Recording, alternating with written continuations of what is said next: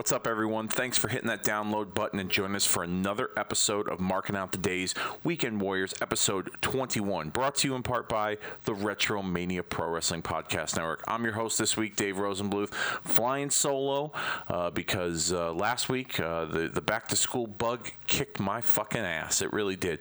And so Kobe handled the duties on his own and did a great job, mind you. Just listened to that show the other day, as a matter of fact. And so I thought, let me return the favor, give Kobe a week off, give him some time to recharge his batteries, whether it's doing other Retromania, duties such as, Hulkamania is Dead or Gaijin Wrestling Radio, or, if he just wants a break from podcasting altogether, he wants to go walk the dogs, he wants to go hang out with his friends and family, by all means, I thought, let me repay the favor because, that's what I like to do. You help me out, I help you out. You scratch my back, I scratch yours. So, Kobe, enjoy your time off. I'll take care of the duties here this week and next week, mind you. On Marking Out the Days Weekend Warriors. But, so I'm going to be doing this show this week by myself, flying solo. Hope you guys enjoy it. Hopefully I can entertain you and bring you a comprehensive recap of WWF Superstars and WCW Saturday Night from September the 12th, 1992. But before I get into that, if you're familiar with this voice, then you know I also host another retro pro wrestling podcast out there called Kicking Out at 2, which you can find on the Retromania Pro Wrestling Podcast Network over on Podbean. You can find all the backlog archives of Kicking Out at 2, as well as Marking Out the Days, Gaijin Wrestling Radio, Hulkamania is Dead, and Origins of Attitude. But if you want to check out Kicking Out at 2 last week, this week, and next week, then allow me to give you guys a little preview of what the lineup has been and will be last week, this week, and next week. So last week, Kobe sat down and joined me for a Clash of Champions 20 watch party from September the 2nd, 1992. We watched that on WWE Network. It was headlined by Sting, the Steiners, and Nikita Koloff against Jake the Snake, Big Van Vader, Super Invader, and Ravishing Rick Rude in an 8-man tag team elimination match. It was the 20 years of pro wrestling on TBS Celebration, so it was a big special event. It was like a black tie affair. You also saw Ron Simmons and Cactus Jack for the WCW title. So you can watch that with us by downloading the podcast and hooking up your WWE network and going back and watching that with us. You can find that, like I said, in the archives over at the Retromania Pro Wrestling Podcast Network. This week, we have a special show as my buddy Dennis J. Levy joined me, and we gave you guys our guilty pleasures in pro wrestling history. What are guilty pleasures? Well, it's something that you may be very fond of or you may like that the majority of wrestling fans, they can't stand. So, for instance, I'll give you a little bit of a preview. I liked the Goldberg heel turn in WCW in the year 2000. A lot of people didn't, but I did. I thought it made sense. The turn, that is. How they moved forward with it, I thought it was shit. But, that was one of my guilty pleasures. Dennis, he liked to hate wrestling. He liked to watch shitty wrestling and then talk shit about it and hate it, which I guess you can call that a guilty pleasure. I mean, there are a lot of fans out there that don't like to watch shitty wrestling, but then there are a lot of fans out there that like to watch wrestling and like to shit on it. So I guess, 6 to 1, half a dozen of the other, There's those folks out there that are like Dennis that like to do that, but I don't think it's the majority. So that's one of Dennis's guilty pleasures, and you can find out more of those guilty pleasures by downloading that podcast, Guilty Pleasures Part 2. If you haven't listened to Guilty Pleasures Part 1, we recorded that about a year ago with Dennis, myself, and my brother Justin, and you can find that in the archives over at the Retromania Pro Wrestling Podcast Network. That show was a lot of fun. This time it's just me and Dennis, but we still had a lot of fun doing that. We even had some talk about some AEW stuff. So, yeah, check that out.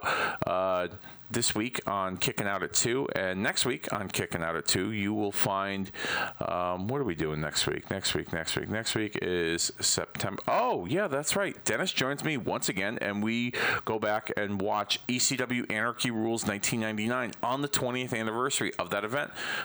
We have a watch party on WWE Network, so have your WWE Network fired up and ready to rock and roll, and watch that show with us. We talk a lot about we draw some AEW comparisons and conversations on that show. While we watch that event, we talk about the departure of the Dudleys and Taz and the return of Raven and. When it comes to Dennis is very opinionated, and he has his own brand of opinion, and he's a wild card. And that's why I love talking wrestling with him, because he just brings something that you don't expect.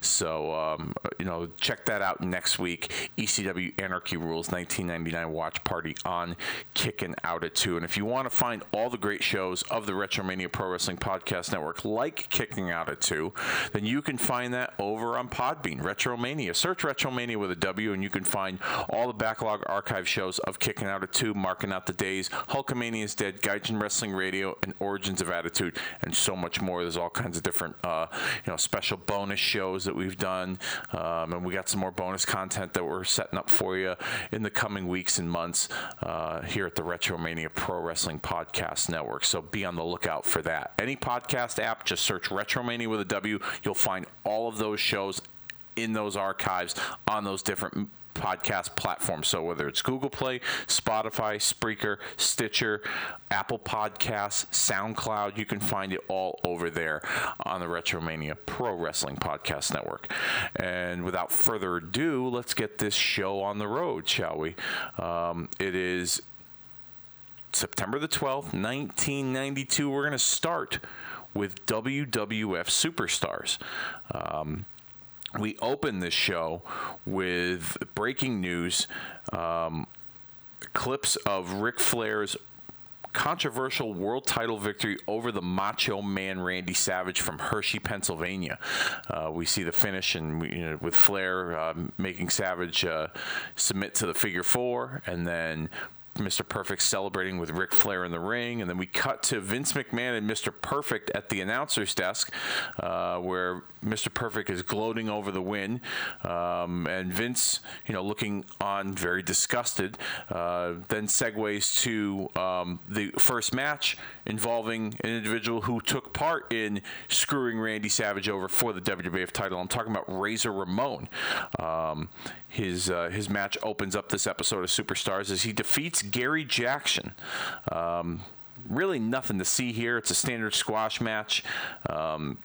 Vince and Mr. Perfect, they continue to discuss the title match and Razor's involvement in it. Razor Ramon does beat Jackson with the Razor's Edge. Jackson did take a pretty gnarly looking bump from that Razor's Edge where he kind of stood on top of his head. I thought that was kind of cool. So that was really the only noteworthy moment in the match. Like I said, standard squash match. Razor just kind of had his way with him, toyed with him. And they've really developed the Razor Ramon character very well in these last few weeks on Superstars. After the match, he leaves and he goes to watch the finish of his match on the video wall, which is something new that they were doing on Superstars, having a video wall while gloating to the camera. So I thought, like I said, great way to open the show. Kind of giving us some breaking news on Savage losing the title, Razor Ramon's involvement in that, and then segueing into Razor's match against this enhancement talent. It was just a good way to really set the tone for basically what the theme of this show is, and it's basically the Savage title loss and Ric Flair and his camp rebounding from the embarrassment that took place at SummerSlam. We then get a pre-tape segment with Mean Gene Okerlund at ringside in Hershey, Pennsylvania, detailing the events that led up to that title victory. We see Randy Savage and Razor Ramon had a face-to-face pre-match interview before the championship match, which led to a physical altercation. Ramon taunted Savage, and then Savage said, "I think you dropped your toothpick, huh?" And as Razor goes to pick it up, Savage nails him with a right hand, knocks him off the podium. You get referees and officials coming out trying to break it up, and so it was pretty fun segment there that set the tone for that match. And then, Savage, who was already selling a leg injury from the SummerSlam match with the Ultimate Warrior after the attack that took place in that match with Flair and Perfect, he decided to wrestle the match with Flair, and they detail moments in that match leading up to Flair's title win, with the Razor Ramon getting involved and kicking Savage's leg out from under him, and Flair giving him the figure 4, and the crowd really not into it. You're really not into Flair winning the actual title itself. They were not happy with it, and here's an interesting story. I read this in Bobby Heenan's book once regarding this match. This match, actually, Vince calls one of the worst wrestling matches he's ever seen. As a matter of fact, it was so bad, I guess, that in Bobby Heenan's book, he describes it as... He describes a scene where Vince basically told Heenan to go out to ringside and tell them to cut the match short because it was just that bad. They were, for whatever reason, they just were not hitting on all cylinders. And so I think they had to reshoot the finish of the match, too, if I'm not mistaken. I don't remember the book. But long story short, maybe that was why the crowd wasn't into it, because they retaped the finish. I don't know. But they obviously don't show that in this instance here on Superstars. And then we see a post-match beatdown from Razor Ramon as Okerlund's describing the scene. Then the Warrior shows up to carry the Macho Man out from the ringside area, which was kind of funny. It looked like he was carrying his bride over the threshold on their wedding night. And then there's a video package. The video package ends with Razor in the locker room claiming that the Macho Man is the dirt under my fingernails, man. And we go to commercial. Coming back from commercial, it's the Natural Disasters defeating Joe Turner and Doug Summers. And this is pretty much the same stuff we've seen from these guys before in a squash match. There's really nothing to write home about. The announcers continue to discuss the controversy surrounding the title switch. Vince speculates that maybe Jack Tunney will name the Warrior the #1 contender, which I thought was interesting. Just kind of throwing that out there. They also plug the new WWF magazine with Tatanka on the cover, which mentions that Jimmy Hart has 2 teams gunning for the titles, which, going back watching this, kind of led me to believe that there may be planting seeds of a split within Jimmy Hart's camp here, referring to the Nasty Boys and Money Incorporated, who are the 2 teams that are under Jimmy Hart's tutelage. So we'll see what happens there in the coming weeks here on Marking Out the Days Weekend Warriors. But the finish is Typhoon gets the splash for the win, and the Natural Disasters stand tall over these enhancement talents who pretty much had no shot to begin with. So I wouldn't go out of my way to watch that match if I were you. We get an event center here with Sean Mooney, who sends it to Money Inc., and they basically want their titles back from the Natural Disasters, plain and simple. They're going back to that rivalry here, which is interesting because Kobe kind of talked about it on last week's show. They had some stuff already in the can before SummerSlam, and it looked like the LOD match from last week was one of those matches. So I'm kind of curious if they pivoted and redirected the Natural Disasters back into the title picture, because they lost to the Road Warriors at SummerSlam. And heading into SummerSlam, those 2 teams are talking about whoever wins is in a prime position to be the #1 contender for the tag team titles. Now, the legend goes that Hawk basically quit the WWF and skipped town and went to go hang out with the Hell's Angels chapter in the United Kingdom, and told Vince that I'm not coming back, and so that that caused Vince to put the Road Warriors out to pasture. And so I guess this was probably a pivot for the tag team title scene, putting the Money Inc. back in with the Natural Disasters. And then we get another green screen promo from El Matador, Tito Santana, who basically... He says he's going to fight anyone because he's going to the top. Thanks to fans for their support. Typical standard white meat babyface promo. Tito was never really good on the mic, although he held his own in this promo. But yeah, it is what it is. So don't expect anything groundbreaking from El Matador in the coming weeks and months here on Marking Out the Days Weekend Warriors. We come back from commercial, and we have Papa Shango defeating Justin Taylor with a shoulder breaker. And, yeah, I don't really need to recap this match. The only thing noteworthy from this match is that the announcers speculate that the curse that Papa Shango put on Bret Hart resulted in his SummerSlam loss. And as always during this match, they really don't focus on the individual in the match itself. They kind of talk about other storylines, and Vince did more speculating that the Warrior's next in line to face Flair for the title. So, yeah, there you have it. Another fucking event center with Sean Mooney, this time with Crush, who reveals he's from Hawaii and then all of a sudden transforms his accent into an island accent, which sounded all too fake, brother. I'm from Hawaii. My friends, they tell me, Crush, you know who you are, so let me tell you, everybody, I'm from Hawaii. Hakuna shaka brother, coconut in the head. Hoo, ha, ha, hoo. That's pretty much what he said. You know how Vince is. He needs a demographic for everyone, so I guess he wanted to appeal to the island fan, the island wrestling fan, so to speak. Yeah. Anyhow, the Beverly Brothers with a green screen promo on the event center, as always, and they want the tag titles, and they plan to go to the top. And I feel like that this promo was recycled from their SummerSlam build-up. So, nothing to see here. I'm really giving you guys some stellar recapping here. I'll say that.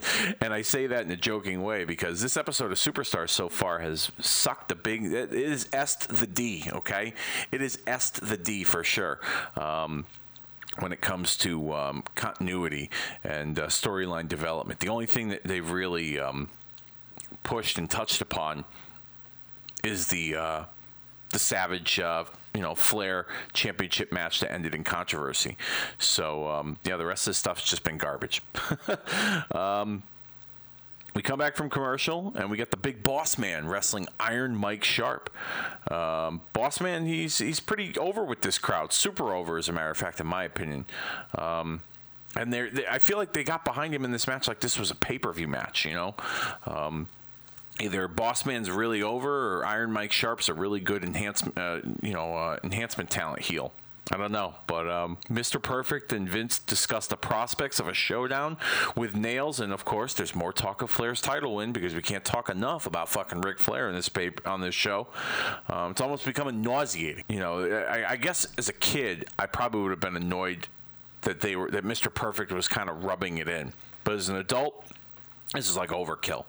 They've talked about it a fair amount, like to the point where like the matches don't even matter. Granted, the matches didn't matter in the first place because the matches are enhancement talent matches, but you got these talents out there that you had some kind of storylines with, so why don't you touch upon that? You've dedicated a fair amount of the show to this championship situation, so goddamn, what the fuck?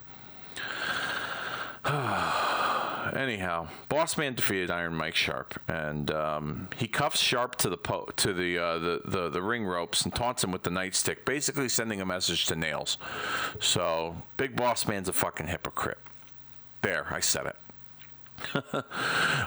We cut to footage of the locker room celebration, the post-match celebration between Ric Flair, Razor Ramon, Bobby Heenan, and Mr. Perfect from that match between Flair and Savage for the title.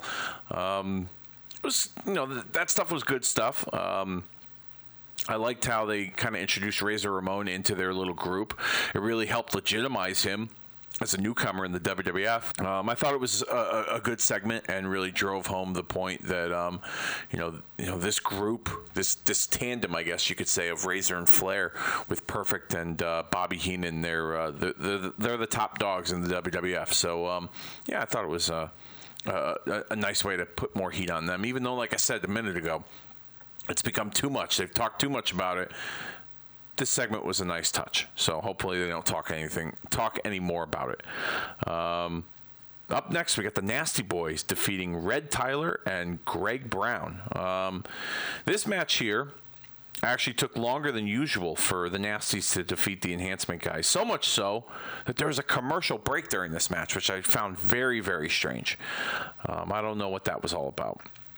But and it's pretty rare during this era for a commercial match or commercial to take place during a match, unless it's like a marquee match right before the main event. So, yeah, I mean, it was. I didn't really understand it, but maybe it was a situation with one of the other matches on the taping was cut short. The Nasties got more time. I don't know, but yeah, it was rather strange. And this match was pretty sloppy. I mean, the Nasty Boys are not ring technicians to say the least, but it was pretty sloppy. And so nothing, like I said, nothing to write home about, but I wouldn't go out of my way to watch this match. Double DDT for the win as the referee almost forgot to make the count, which was even worse. So I wonder if there was some sort of issue, because, I mean, between the sloppiness of the match, the fact that the match ran longer than expected, and the referee looked out of place, yeah, who knows. Event Center with Sean Mooney, as we have Skinner, who is mad at Jack Tunney for banning his chewing tobacco from ringside. So he basically decides to threaten him with a good old-fashioned tire slashing as he pulls his knife out, his little gator skinning knife or whatever it is. But, nothing's really going to happen to him if he slashes Jack Tunney's tires. I mean, he's still going to be employed because apparently they hire convicts. Nails.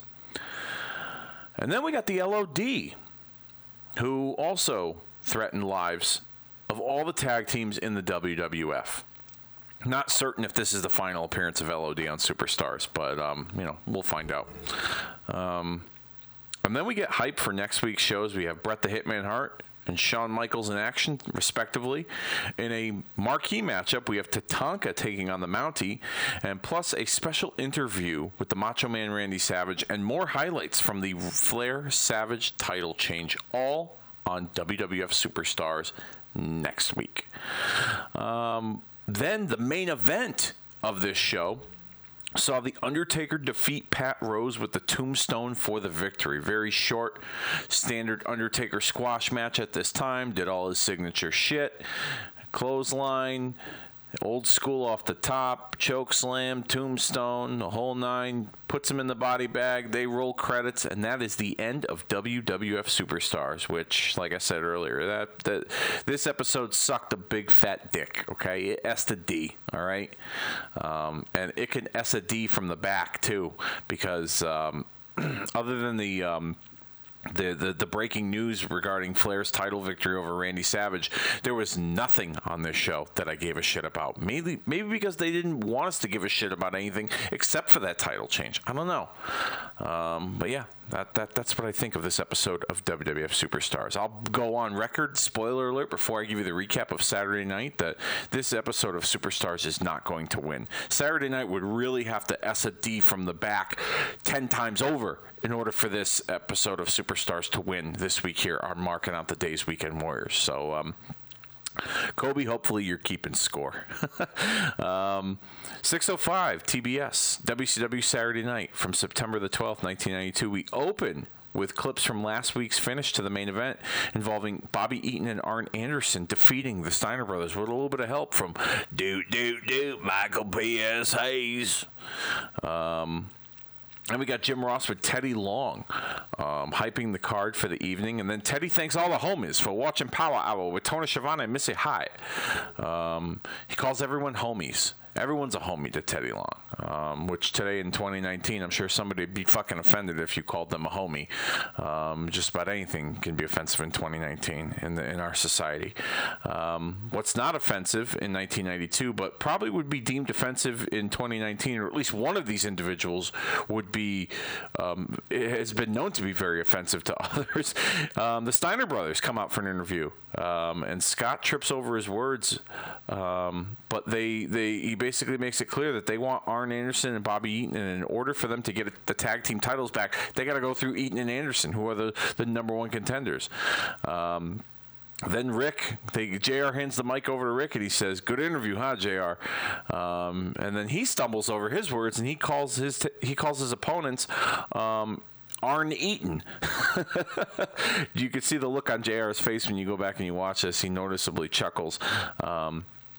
Yeah, I don't know what was up with the Steiners, if they had a few adult beverages before they came out to cut the promo. But basically, they want revenge on Double A and Beautiful Bobby, and they want a shot at the tag team titles, which are held by Dr. Death Steve Williams, my boy Doc, and Terry Bam Bam Gordy. Michael, we're coming for those.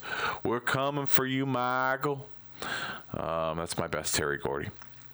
All right, first match on this show is Stunning Steve Austin with the Joker, Paul Heyman, Paulie Dangerously, I should say, as he defeats Chris Sullivan. Heyman was out with his best purple-looking Joker suit. And this match was really quick. I didn't expect it to be this quick. Austin made quick work of Sullivan with a stun gun for the victory. And then they go to the interview podium with JR and Paulie and Austin. They're vowing to reclaim the television title from Ricky the Dragon Steamboat after losing it to Steamboat at the recent Clash of Champions, which, by the way, we covered on Kicking Out at 2. Kicking Out at 2, Clash of Champions 20 watch party. Find it in the archives, Retromania Pro Wrestling Podcast Network. Yep, pimping my shit out because that's what I do. But I pimp it out because I love it, and I stand by my work, just like I stand by my work here. I'm marking out the days. Weekend Warriors. Someone else who stands by his work, probably still stands by his work to this day, as the Vice President of Wrestling Operations of WCW. I'm talking about Bill Watts, as he's joining JR as they come back from a commercial break, and he discusses a few matters in WCW. He talks about that particular Clash of Champions event, and he talks about the vote for the over-the-top rope rule that took place on the WCW hotline at that event, as well as the light heavyweight tournament. Watts says that he's very pleased with the Clash and is excited how the night turned out. He thanks all the fans for tuning in. He's also pleased that the fans voted on the top rope rule. He's sensitive to fan input, according to Bill Watts. Also discusses plans for the tournament and that the top rope rule will be rescinded at the start of that tournament in 2 weeks for the light heavyweight division only, but will revisit it for other divisions in WCW. He thanks the fans once again as we get to the next match, which sees a light heavyweight match between Scotty Flamingo and Brad Armstrong. This was a nice back and forth match. If this went a few minutes longer, I wouldn't have been totally against it. But the crowd, especially at Center Stage in Atlanta, they're super into Brad Armstrong. I know I've said that about Boss Man; they're super into Boss Man, but they were really, really red hot for Brad Armstrong. Armstrong unfortunately couldn't defend the light heavyweight title against Pillman at that Clash, which we talked about on that watch along on Kicking Out at 2. However, he was back for this match against Scotty Flamingo not too long after. And so, the knee injury was the story of this match as Flamingo worked on the knee. A reminder that the knee was the reason why Armstrong had to relinquish the title at the Clash. However, Armstrong eventually came back and won with a side Russian leg sweep. And then he grabs the mic to cut a promo in the match, or in the ring, I should say, calling out Brian Pillman. He wants an explanation for why Pillman slapped him in the face at Clash of Champions. However, Brian Pillman pulled a no-show, and we go to commercial break. And then coming back from the break, JR interviews the United States champion, Ravishing Rick Rude. Rude discusses the NWA title loss to Masahiro Chono in Japan recently, which they showed clips of on that Clash of Champions. Ravishing Rick Rude blames referee Hattori for forgetting to count to 3 when Rude had Chono beat. And then Rude demands a rematch for the title. But, if you go back and you watch this on WWE Network, this interview looks like it was heavily edited. It looks like the original airing of this interview, JR was talking with Rude, and then they would go to a clip of what took place in the match. If I'm not mistaken, that might be because WWE doesn't own footage of New Japan Pro Wrestling, or they don't have license to air some of that footage, and that footage took place in 1992 during a time when they had a working agreement with WCW. So that's why I think that this segment was heavily edited, because you would see JR just kind of skip over to the next subject, but it looked like due to the editing that there was like a flashback, or they rolled the credits. you kind of get what I'm saying. I'm not really good with the television terms, so but basically this interview looks heavily edited, and then Rude discusses his upcoming match with Kensuke Sasaki on WCW Main Event tomorrow evening. And that's the end of that. We'll go to commercial and come back, and Super Invader is out as he goes to face a returning Shane Douglas, who upset him with a roll-up for the victory. I was kind of surprised to see this because Douglas didn't get an entrance, and Super Invader was managed by Harley Race. No Harley Race for this match, by the way. But yeah, I thought that Super Invader was going to get a solid push, and he took an upset victory to upset loss, I should say, to Shane Douglas. I'm sorry, Douglas got the win with a belly-to-belly suplex, not a roll-up. I apologize. And then post-match, JR interviews Shane, who's excited to be back in WCW and wants to compete. Another total white meat babyface promo, thanking the fans, making a bunch of empty promises that he's going to do right by the people and climb to the top of WCW. If it wasn't for them, he wouldn't be where he is, etc., etc. Continue to jerk me off, and blah, blah, blah, blah, blah. Pretty much. That's what it was. Go to commercial, come back, and JR is interviewing Cactus Jack, who is accompanied by the Barbarian.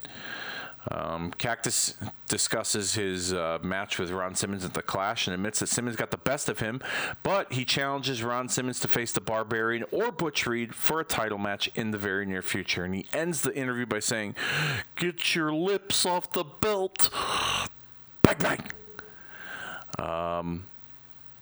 Yeah, we talked about it a little bit on that watch-along. Cactus, Barbarian, Butch Reed, and even Jake the Snake to some extent. Some little weird oddball group of a bunch of misfits that just like to cause chaos and havoc. Yeah, it looks like that's like the new top group, I guess, of heels in WCW at this time in 1992. And after this interview, we segue into a match with Barbarian, destroying Rick Nelson with a big boot. Quick win. Cactus is on commentary for this match, and he promotes his tag match with Barbarian as they face Dustin Rhodes and Barry Windham on the main event tomorrow evening. Kind of alluding to the Butch Reed Barbarian match against Dustin and Barry Windham from Clash of Champions. Kind of following up on that for this this match on main event that would be tomorrow evening. Go to commercial. We come back, and JR is hyping the Halloween Havoc commercial that we kind of previewed from that Clash of Champions. Sting and Jake the Snake, spin the wheel, make the deal. Takes place in some old grungy dive bar. It's like a little mini movie, very hokey, but I thought it was some pretty funny shit too. You had the little people and the bikers, and had the big wheel. Medusa was a part of the whole presentation too, where she spun the wheel, and yeah, it was stupid, but it was funny. It was like funny stupid, you know what I mean? Go to commercial, we come back, and JR is interviewing Scotty Flamingo, and he's upset that he lost to Brad Armstrong, but vows to win the light heavyweight tournament as we go into the next match with a couple of light heavyweights, Flying Brian Pillman and Marcus Bagwell. Flamingo was on commentary for this match, and this was a very fun match. High pace, back and forth, not long, but not incredibly short either. Pillman won with a punt to the head, very Randy Orton-like. I thought that was kind of cool. Post-match here, we saw Brad Armstrong make his way into the ring, and he wants to clear the air with Pillman. He's willing to give him the benefit of the doubt. However, Pillman slaps him in the face. Brad tries to shake his hand again. Boom, another slap in the face. Then Brad Armstrong's had enough, and he retaliates, and he goes after Pillman. Scotty Flamingo runs in to attack Brad Armstrong as the heels double team Brad Armstrong, and then out of nowhere, Bagwell shows up.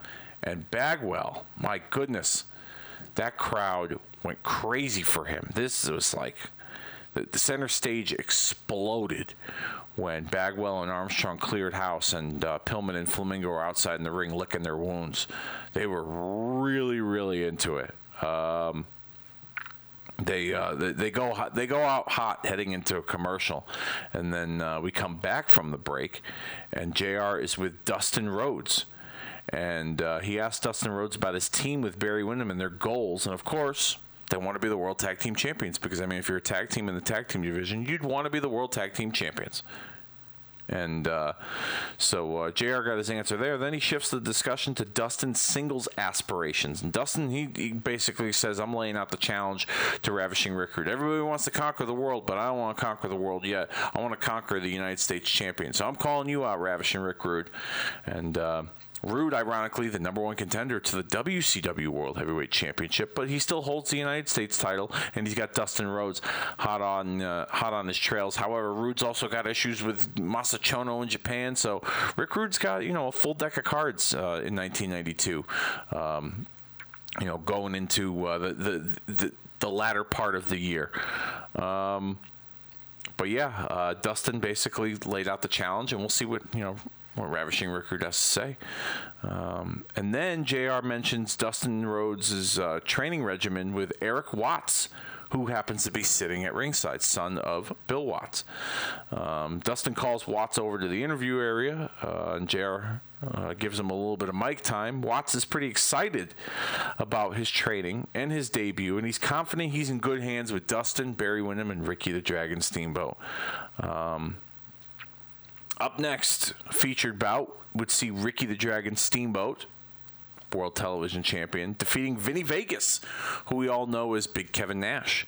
Solid match. Vegas' size advantage kind of overpowered the Dragon for the majority of it, but Steamboat won with a quick roll-up and retained his TV title. As we head into commercial, and then we come back from commercial, and it's Ron Simmons out for an interview with JR. Simmons, of course, as a white meat babyface, puts over his fighting spirit as the champion. He gives Rick Rude a lot of credit for his ability, and his ability being the reason why he was named the number one contender to the world title. However, he says he's proud to be the champion, and he wants to headline Halloween Havoc as the champion. So a little bit of foreshadowing here as to what we're going to see with Ron Simmons at Halloween. Then we go to what would be the main event of this show. Bobby Eaton and Bobby Eaton and Arn Anderson defeating Kevin Neal and Robert Wallace. Hayes was on commentary for this one, discussing his team's number one contendership and a future showdown with Doc and Gordy, which didn't really give us any reasons to why all of a sudden he wasn't buddy with Terry Gordy anymore, and why he aligned with Arn Anderson and Beautiful Bobby, at least on Saturday night. Maybe on Power Hour or WCW Main Event or Pro or Worldwide or wherever those shows are. Maybe there's more explanation there, but at least in this instance, it didn't seem to be the case. Yeah, these guys make quick work of the enhancement talent. Anderson makes one of them submit to an armbar, and then we get a post-match interview with the three of them. However, they get interrupted by Rick Steiner, who challenges any one of them to a match immediately. He runs in the ring, and Scott shows up to give him some backup, and crowd's going crazy, and it looks like we're out of time. And we will see you all next week on WCW Saturday Night. And that about does it with our recap this week here on Marking Out the Days Weekend Warriors, episode 21 for September the 12th, 1992. Like I said, spoiler alert, WCW Saturday Night would have to S a D from behind in order for Superstars to win this week, and they didn't do that, that's for sure.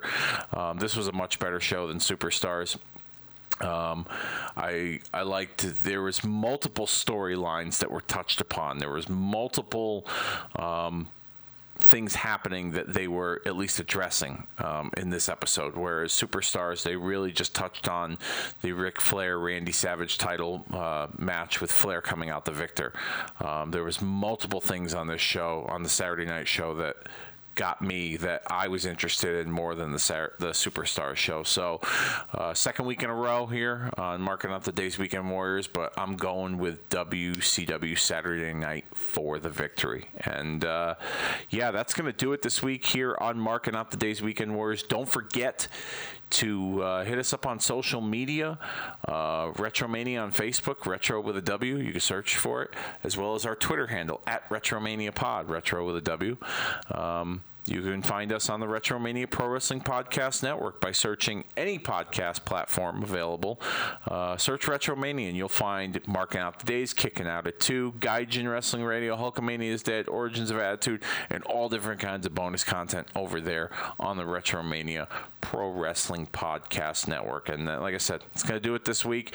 Thank you guys so very much. Hopefully I entertained you and brought you a solid recap of the September 12th, 1992 editions of Superstars and Saturday Night. I'll be back flying solo once again next week, giving Kobe another week off so he can catch up on having a life or just other Retromania duties. I don't mind doing these by myself every once in a while. Keep them short, sweet, to the point. And if you guys have any interest in getting to watch these episodes of Superstars and Saturday Night, do so on WWE Network right now. Excuse me, I just hit my microphone. So go do that. If you want to look back on these episodes after you've listened to this and heard the comprehensive recap of WCW Saturday Night and WWF Superstars. So, like I said, that's going to do it this week here on Marking Out the Days Weekend Warriors. Catch you all later.